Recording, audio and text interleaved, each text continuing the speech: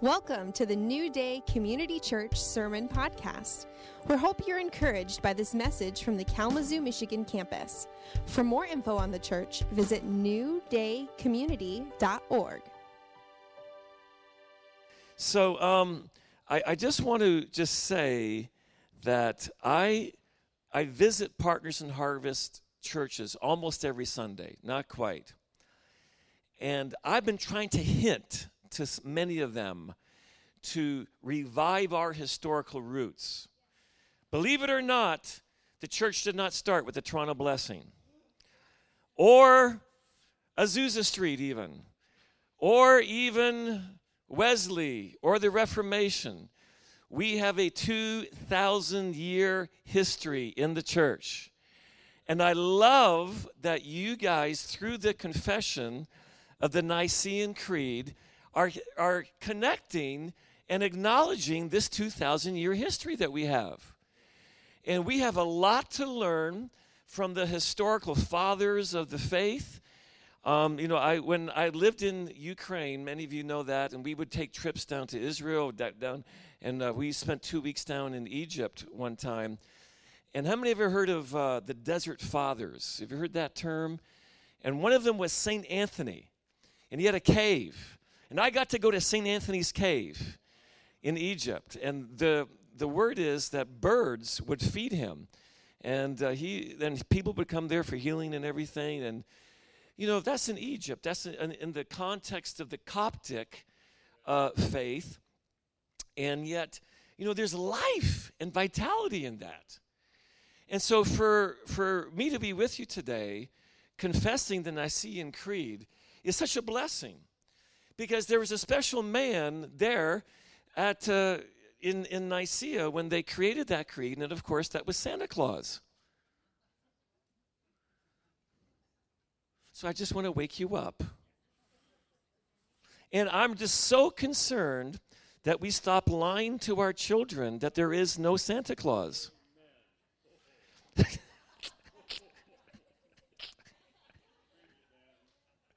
How many have kids? Listen, you need to stop lying to them that there is no Santa Claus. There is a guy by the name of Nicholas, a real historical person who lived in Myra, Turkey. It wasn't called Turkey then, but in that part of the world is Turkey today.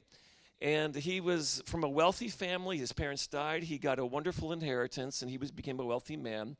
But he was a Christian, and he loved Jesus, and he had a real heart for the poor. And the apostolic is always to have a heart for the poor.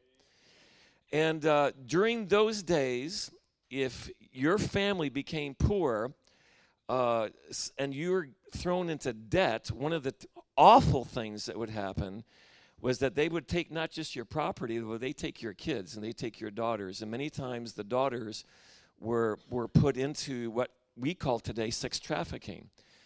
And because you needed to have a dowry in order to get your daughters properly married off and into an honorable family. And Nicholas was so concerned about this, and he secretly started giving money to poor families. And then he was found out that he gave this money, and he was acknowledged as a godly man and eventually became a bishop. Listen to this. Hold on to your seats, in the church. Back in those days, there was no charismatic church, there was no river church, there was no Protestant church, there was no Lutheran church, there was no Catholic church. There was only the church. And he became a bishop in the church because he was recognized for his godliness. And so back in that time period, there was in the early days, the early centuries actually, of the church, there was a great controversy about whether Jesus was actually divine. Now, we just confessed that, born of a virgin. But there was a man by the name of Arius who was teaching that, actually Jesus was just a good man, he was a prophet, and okay, he was the Son of God in the same way we were the Son of God, but he wasn't actually God in the flesh. And that was one of the great controversies of the early church. Because listen, see, the eternal God became flesh. Jesus was crucified because he claimed that he was the eternal God. He called himself the I am the door, I am the light, I am the good shepherd. He said a lot of I am statements. But then when he said in front of the Pharisees, before Abraham was, I am. They knew what he was talking about because it was the I am that spoke to Moses out of the bush, and he said, I am that I am. And Jesus in the flesh was claiming to be that one who spoke to Moses out of the bush, and even the one that was before Abraham. So the implications of that are, hi, I am God in front of you. And so what did they do? They grabbed stones to kill him because here he was claiming to be God. And that is what we call the incarnation. And of course, that is what we're celebrating this weekend at Christmas time, this weekend, right now. We're celebrating Christmas, I hope, right? The original Christmas was an Eastern Christmas, folks. And 300 million Christians this weekend are celebrating Christmas. So Merry Christmas! In the Orthodox Church, yeah. The Eastern Church is the Greek and the Eastern Church is celebrating Christmas this weekend. And so, we have to sometimes get ourselves out of the mentality that everything's focused on the way we've been taught or thought. We have a wonderful 2,000-year history. So going back to Nicholas, Christianity was accepted by Constantine, the emperor. He understood this controversy that was going on. Is Jesus God or is he not God? So he called the bishops together to settle this. He called them together in the town called Nicaea. And Nicholas, as one of the bishops, was there. So when Arius, who did not believe in the divinity of Jesus Christ, got up to give his side of the argument, Nicholas was so incensed that he got up and he slapped Arius. So apparently Santa Claus has a temper.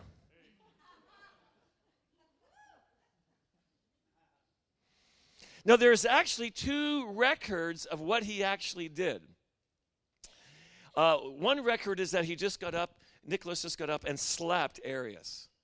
The other one was that he actually tackled him, put him down to the ground, and beat him up, and actually got arrested and thrown in jail for a night or 2. So Santa Claus got thrown in jail. You've seen the movie, right? Was that Miracle on 34th Street? Yeah. So, okay, now, so that really happened. Now, the only thing that we don't know for sure is whether he slapped him or whether he tackled him. But the fact that he refuted him really happened. Because he was defending that God came in the flesh. Now, the reason that's so important is that God came in the flesh and identified with something good, and that is called, listen, right? It's called the body. So, you and I sometimes we get the idea, the spirit, our heart's really good, but our body must be really bad. Oh, no. God created the physical. He's going to redeem the physical. In fact, God so loves the body that the eternal God, and we cannot measure eternity, the eternal God has chosen to be in a body forever in the Son, the Lord Jesus. God will be in a body forever in the Son, the Lord Jesus. And that is the hope of your redemption, because redemption is not just that your spirit or your soul is saved and you go out and you're like Casper the Friendly Ghost for all of eternity, woo, like an alien or a UFO. that cannot be identified, or you have 7 eyes or no eyes, or something you cannot be identified with. No, you will be you forever in your redeemed, incorruptible physical body, living in a physical eternity forever. That's why we defend the incarnation. 1 Timothy 3:16, God was manifested in the flesh. A basic, fundamental, we cannot compromise on that doctrine. And so Nicholas did not compromise. He understood the implications of all this. And so Nicholas then became a defender of that, and we're celebrating to that today. And out of that council came the Nicene Statement of Faith, and Nicholas was part of that. Santa Claus was part of that. Now let me just let you know where you get the Nicholas Santa Claus connection. As centuries followed, because Nicholas was buried, and his grave was honored. The saints knew where his grave was. But as the Muslims started moving up into what is present-day Turkey, because that whole region, friends, used to be Christian. That whole region used to be Christian. And as they started moving up, one of the things they did back then is what they're doing today. They desecrated and destroyed Christian graves and churches. And so the saints understood who Nicholas was and did not want his grave to be desecrated. So they actually took his bones and moved it to the safe part of Europe, which is, and moved his bones into a community called Bari, Italy. And 99% of people believe that Nicholas is buried there today. There's controversy about whether they're actually his bones and stuff. But in the city of Bari, Italy, see, Nicholas had a mantle of unity upon him. He had a mantle of love and of one of the church upon him as well. It's an interesting study. And today in Bari, Italy, there's a Jesus community where there are Protestants, Anglicans, Catholics, Charismatics, Pentecostals, all living together in one unified community. And it's because of the heritage of Nicholas. And you could go there and you can find that, you can see that community. I've met people from that community in Bari, Italy, about 4 hours from Rome. And then the other thing that you can see in Bari, Italy is the big stadium, which is called Santa Claus Stadium. And so Nicholas, the last part of that is Klaus. As that term came to the West, Santa means saints. He just became Saint Santa, Saint Nicholas, Saint Claus, Santa Claus. And through the centuries, especially from the German and into the Dutch names, they dropped the Nick and it just became Claus. But in the Eastern Church, in the same way that we in the West kind of joke about you went to heaven and St. Peter met you at the gate because he was like seen as the Pope or the main bishop of Rome, so that here in the East, or there in the East, Nicholas is that saint. He's revered in that way. And so my grandfather, his name is Nicholas. And so I'm related to Santa Claus somehow. I don't know. Yeah. So anyways, there's a little history lesson for you. And especially on this Christmas weekend. So what'd you get me for Christmas? Okay. Anyways, all right. So there you go, friends. And so I'm really glad that you guys are doing that. And one of the things that I would love to see in partners churches is a greater acknowledgement of our 2,000-year history.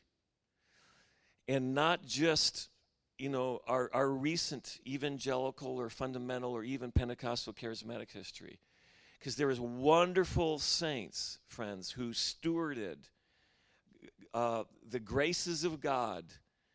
See, the Orthodox define the grace of God as his energy working in you. And there's a lot of things that we can learn from our 2,000 year of history.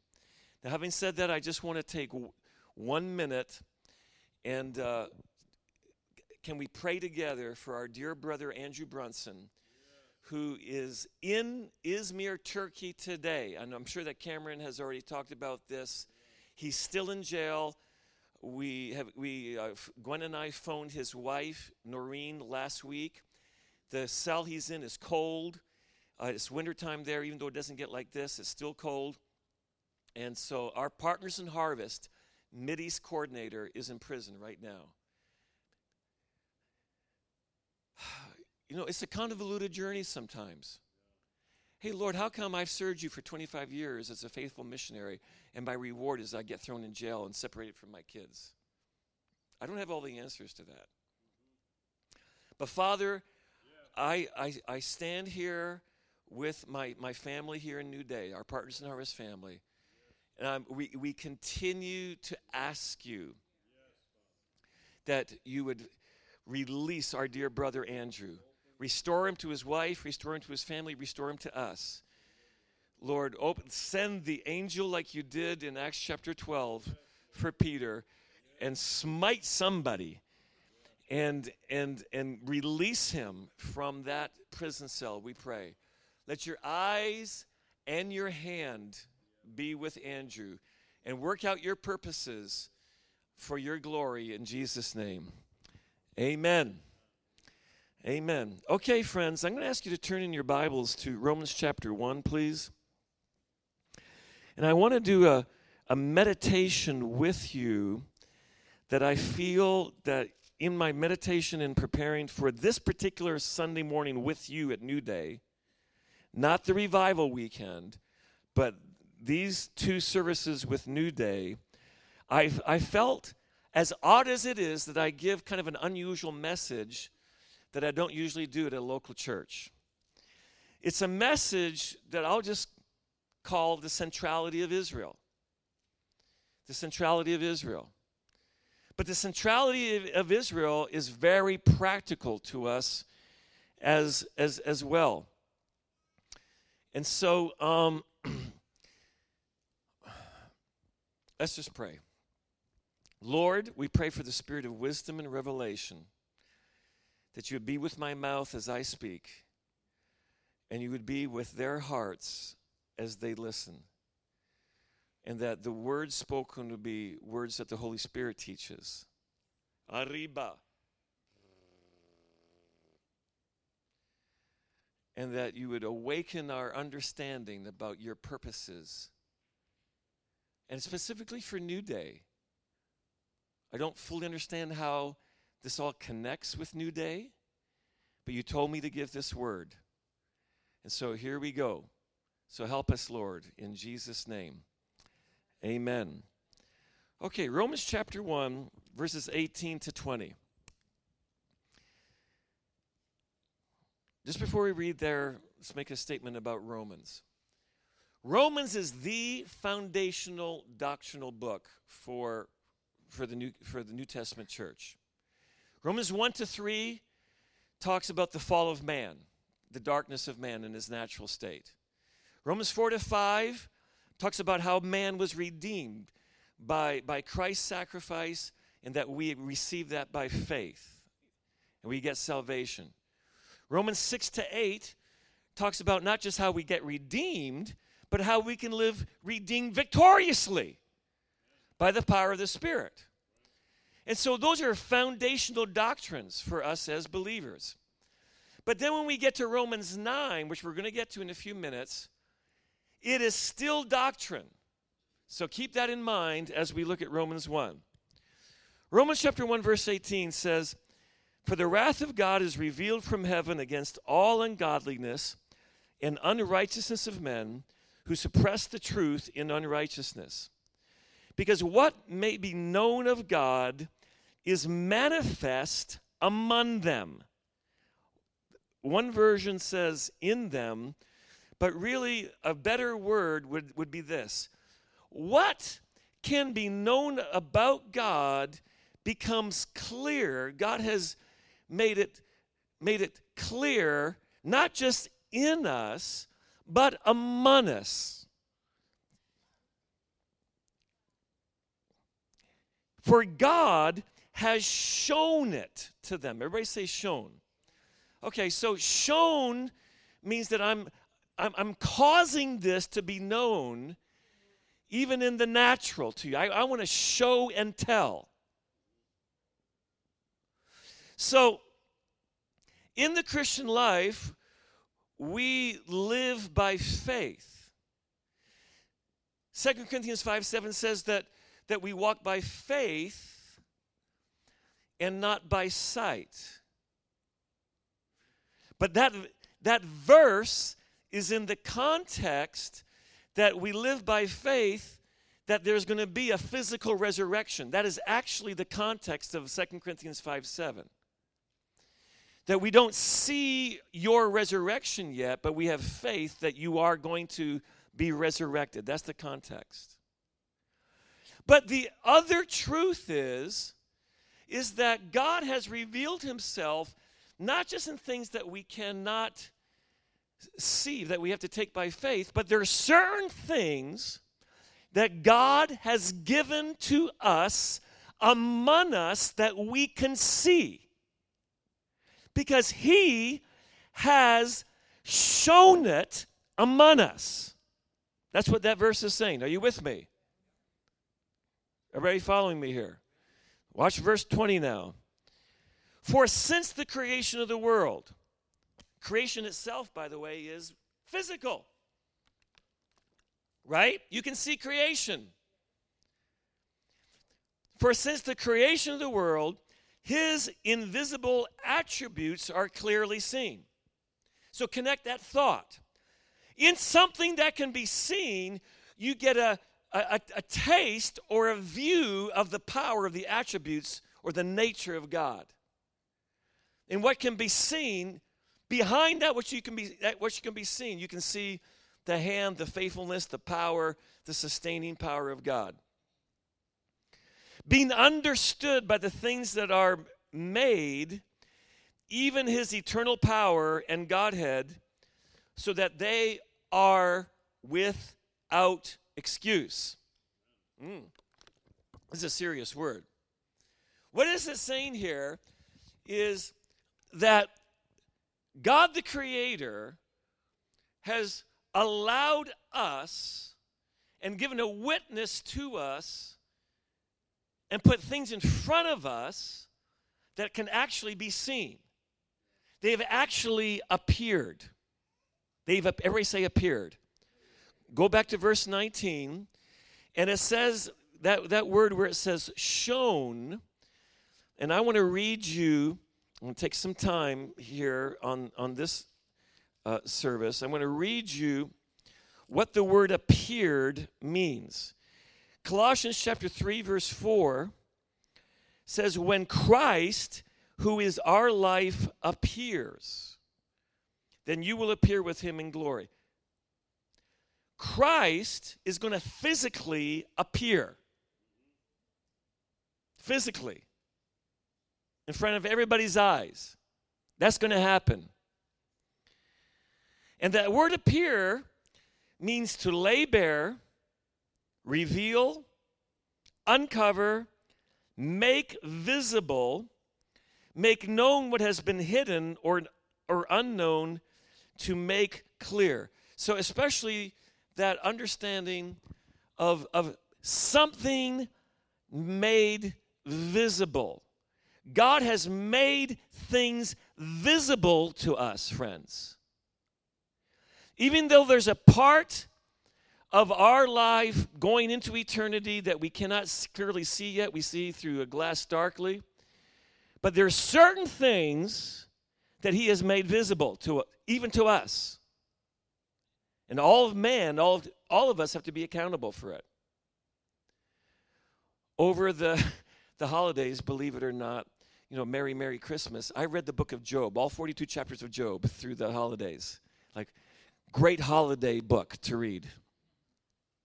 And at the end of the book of Job, when Job had all these questions about the ways of God, God said to him, hey, did you create the constellations?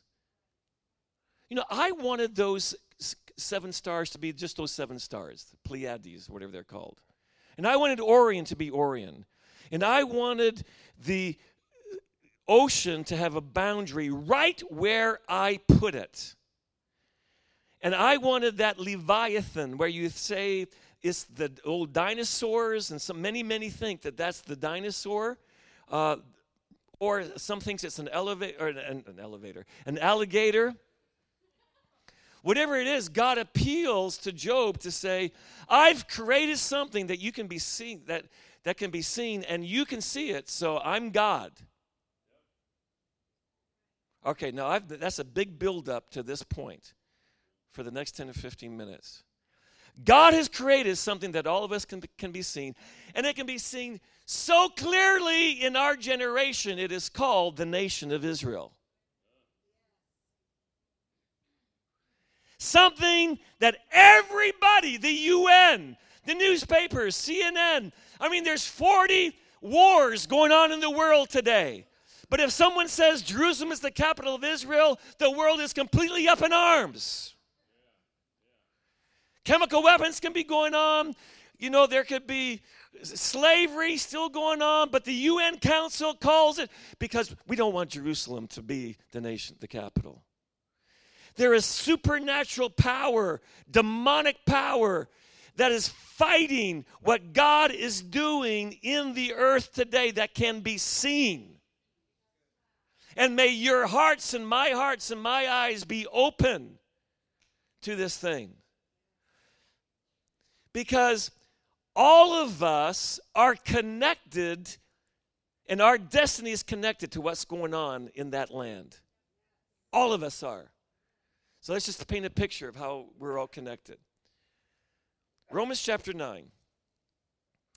Let's go over to Romans 9.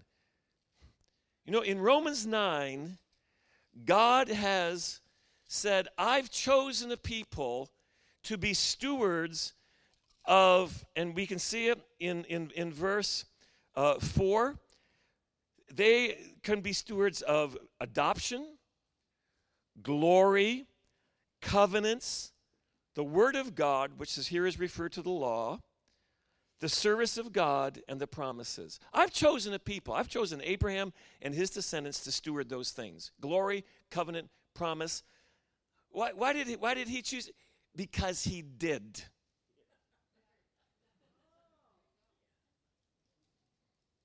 Why did you do? Because I'm God. Well, I think Abraham had issues, Jacob had issues. David had some, yes, I know, but I've chosen that they carry this and steward it. Adoption, glory, promises, covenant. I decided to give it to them. But, no buts. I'm God, I've decided to do this. And by the way, I've also decided to give them that land. Personally, I would have chosen Pennsylvania. Rolling hills, streams, lakes, generally nice, different, moderate seasons.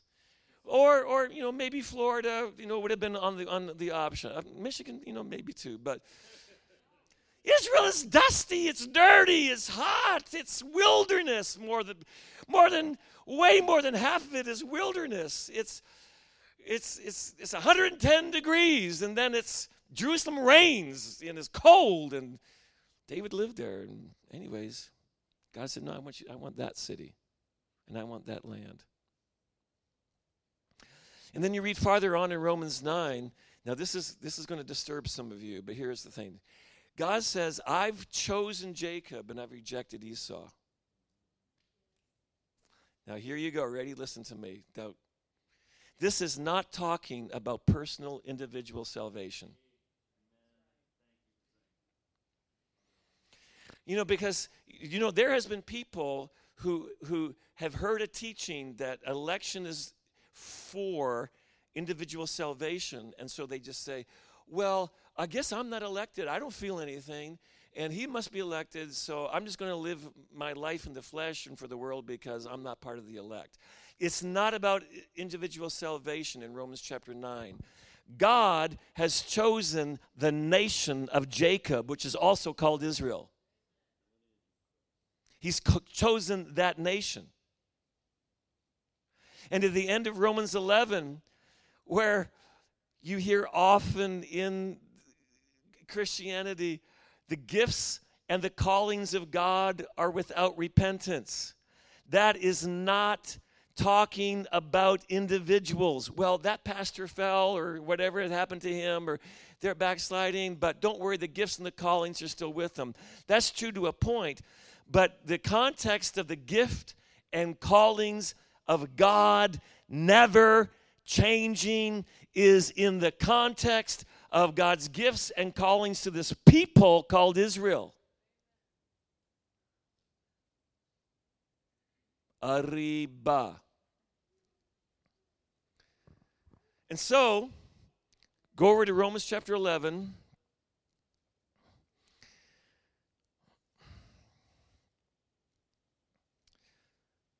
Romans 1 is doctrine. 1 to 3. 4 to 5 is doctrine, faith and redemption. 6 to 8 is doctrine. That is victorious Christian life. Romans 9 does not all of a sudden Paul turn into this emotional Jewish matzah soup loving son of Israel. That, I just wish, I feel so sorry for them. Now, he has compassion for them, but he is teaching basic Christian doctrine in Romans, friends. He's teaching this is how the world works. These are the ways of God in redemption, not just individual redemption, but all redemption for creation. Okay, let's see it. Chapter 11, verse 11. I say then, have they stumbled that they should fall? That is, they is referring to the Jewish people. Certainly not. But through their fall or failure to provoke them to jealousy, salvation has come to the Gentiles. That is the pagan Europeans, Africans, and Asians, of which we are in our forefathers. Pagan. Now, if their fall is riches for the world, and their failure riches for the Gentiles. I've just got to back up and say again, do you understand the riches that you're receiving in being here for an hour and a half today? You're hearing the riches of the Word of God. You are partaking of the riches of the Eucharist, which is not just a memorial, but it is life to you. You're partaking of the riches of anointed praise and worship, and that anointing grips your heart, and something moved in your heart to cause your lips to praise God. And your lips and your heart started working together, and you connected with heaven. That's wealth, friends. So I really hope that you as a Gentile appreciate the wealth that you are living in, and don't take for granted it's church day again. This is wealth right here. And their fall brought wealth and riches to what we are experiencing even right now. Arriba. We're hearing the eternal word of God right now. That's wealthy. But so it says, if their fall gets us riches, what is their fullness going to get us?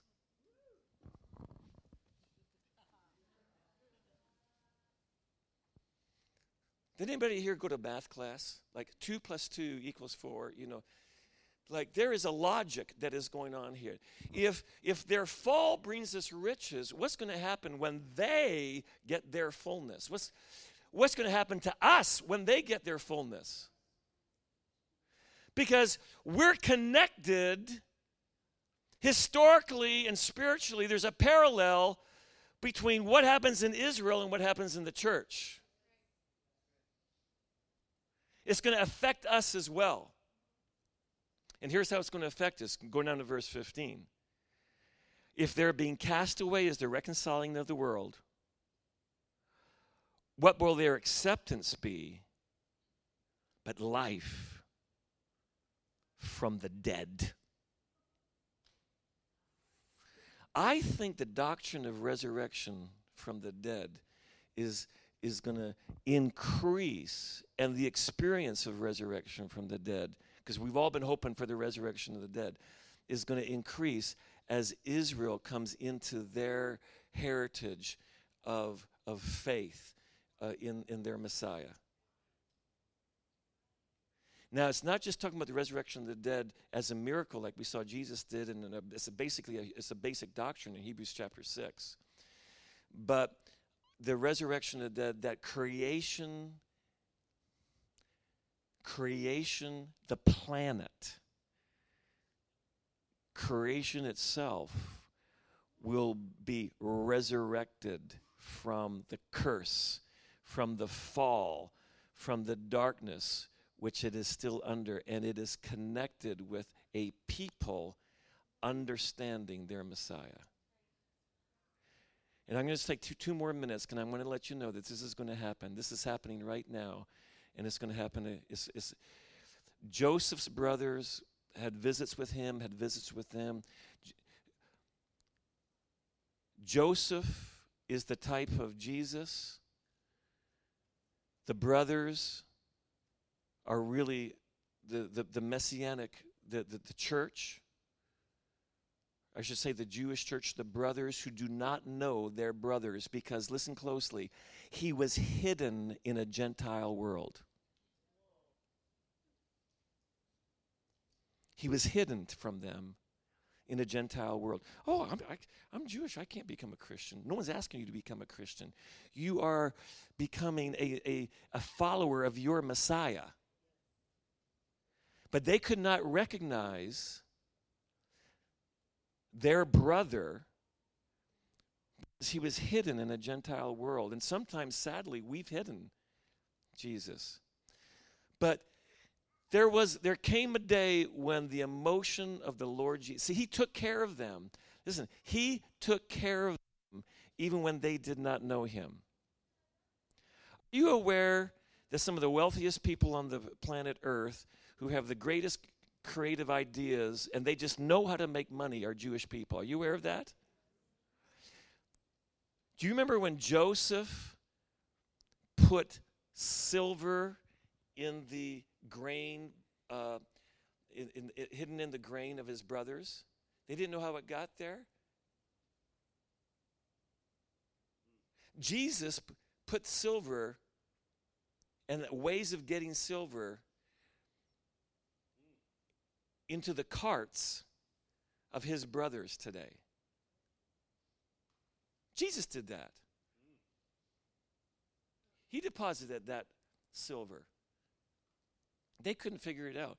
But there came a day when Joseph couldn't hold it back anymore, and he revealed himself to his brothers in weeping. And they were shocked. They thought he was dead, forgotten. No more. No. And we are living in today. We are living in the day when Joseph, our Jesus, the Yeshua, is revealing himself to his brothers. And you and I live in that generation where Israel is being restored physically. Now, the Holy Land is not the Holy Land. Just to let you know. You go there, it's not holy. But it is separated to God. That's what makes it the Holy Land.